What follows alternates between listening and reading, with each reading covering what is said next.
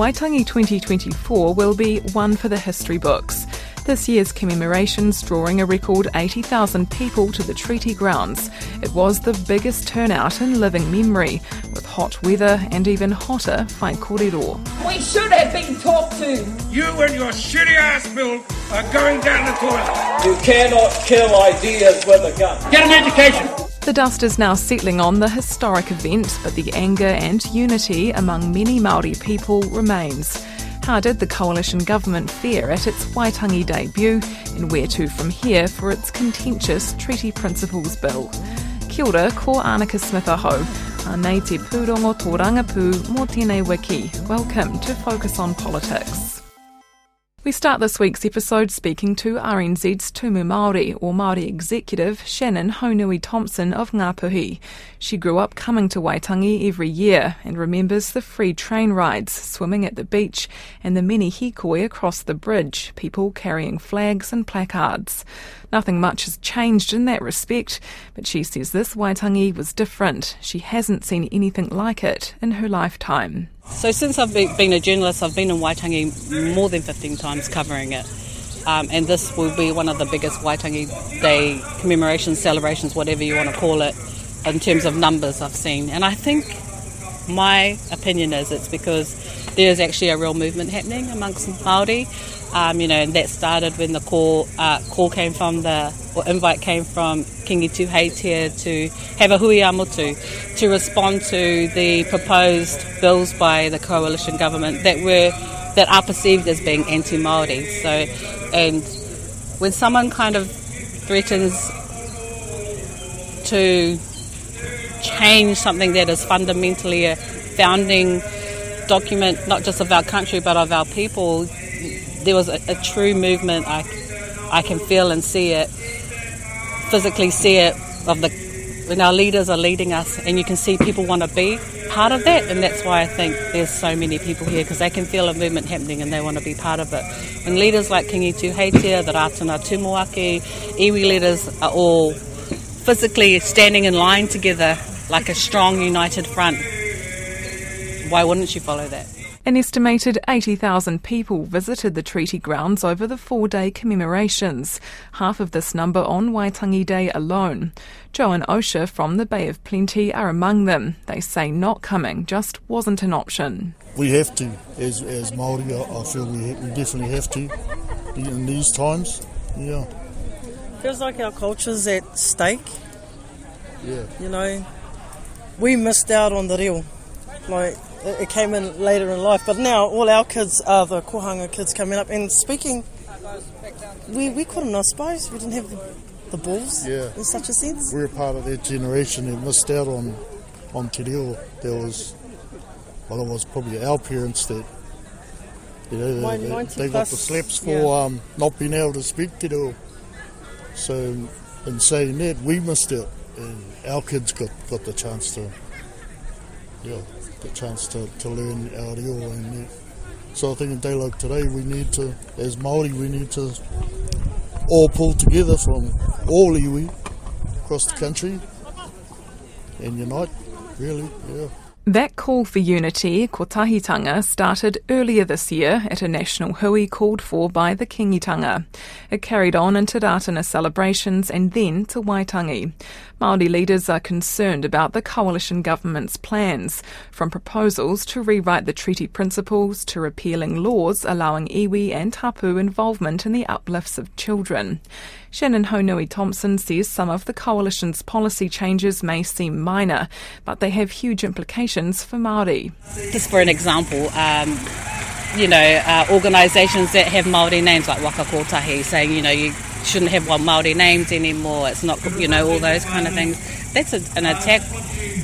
Our language is really the essence of our culture, of any culture really that has their own language. So it feels like an attack, especially when there's a huge movement that's 40 years old that started with kohanga reo to revitalise our language, and then you have a government come and say, look, you don't need a Māori name for your organisation. That is truly an attack of someone's culture. And as a parent, take my journalist hat off, as a parent who chose that pathway for my children, that kohanga reo, kura kaupapa, rumaki reo, those kind of educational options that are offered to us. You know, it was a purposeful choice, trying to instill in our children that how important our language is, and trying to make them be part of that movement. And something small like that, changing a Māori name back to an English name, it's a kick in the guts, really.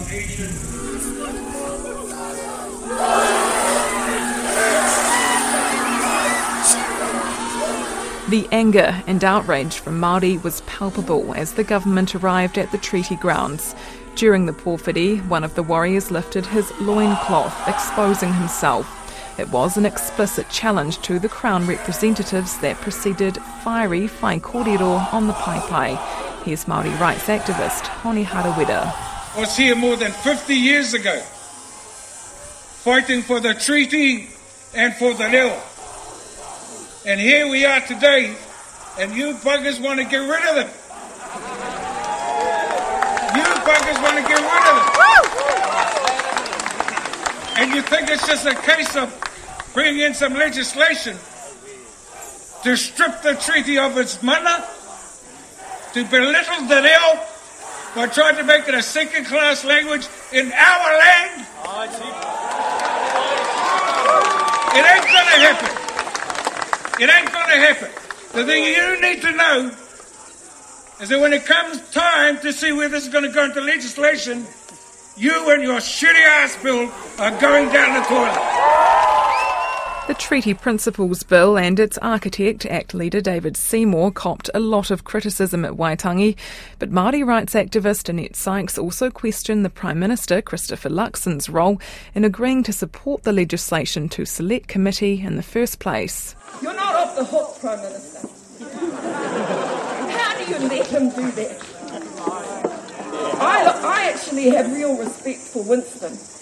I think he only went in there to get in for power. Most men do that, you know, they want to be powerful. But why would someone who wants to be the leader of the nation permit the tail to wag the dog? He's 8% in the vote, or whatever he's got. I believe that the Māori world, we're 800,000 down, we're 20% of the vote. We demanded better care, and we should have been talked to before you allowed the tail to wag the dog. ACT leader David Seymour engaged in the dialogue, defending his Treaty Principles Bill. Today I've heard people say that we are spiders on this side, that we are sandflies. Well, I'm sorry to say, folks, not even Donald Trump is calling his opponents insects yet. You know what? If you want to attack the ideas, that's great. But I can say to Pena Henare, Māori should know better than anyone. You cannot kill ideas with a gun. Deputy Prime Minister, New Zealand First Leader Winston Peters also got stuck in. If you think separatism and division is going to take us to 2040, you're dreaming. And I'm telling you, let me tell you, sunshine, I used to go to the marae where they had a thing called tikanga and protocol and respect, and not you shouting. See what I mean? See? Get an education. Both David Seymour and Winston Peters were heckled and shouted at. But when it came time for the Prime Minister's speech, it was quiet. Christopher Luxon stuck to a pre-prepared speech that included lines he'd said word for word the year prior. The treaty is our past, it's our present, and it's our future. It has shaped the country we have become, and the obligations it imposes on both sides will always be with us. However, we must aspire to go forward not as two sides, but together as New Zealanders, because there is more that unites us than divides us. Mr Luxon's speech didn't go unnoticed by the Waitangi National Trust. Here's Board Chair Peter Tipene. I wanted more of a focus on te tiriti o Waitangi and he whakaputanga, from the Prime Minister in particular. There was a focus on outcomes and action, and which is good, but we're here at Waitangi, and we needed to talk about te tiriti o Waitangi more. Ngāpuhi leader Mere Mangu worked hard to keep the crowd calm during the whaikorero after there was a suggestion the Prime Minister might not be able to speak because of vocal opposition from protesters. She told Morning Report's Ingrid Hipkiss she was disappointed in what Mr Luxon had to say when he did eventually speak. I was very disappointed that he had a speech that had been written for him that was not appropriate for the occasion and completely didn't hear any of the messaging that had been put across. Why did you think it was not appropriate? That was a time for both houses to be heard, but in English, about te tiriti. And right now, on the table is a discontent from Māoridom about one of the policies that has been put forward to us, and we're definitely not going to be silenced anymore about it. And so I think he missed a golden opportunity to actually start the dialogue at least about what we're so concerned about, what's getting to the crux.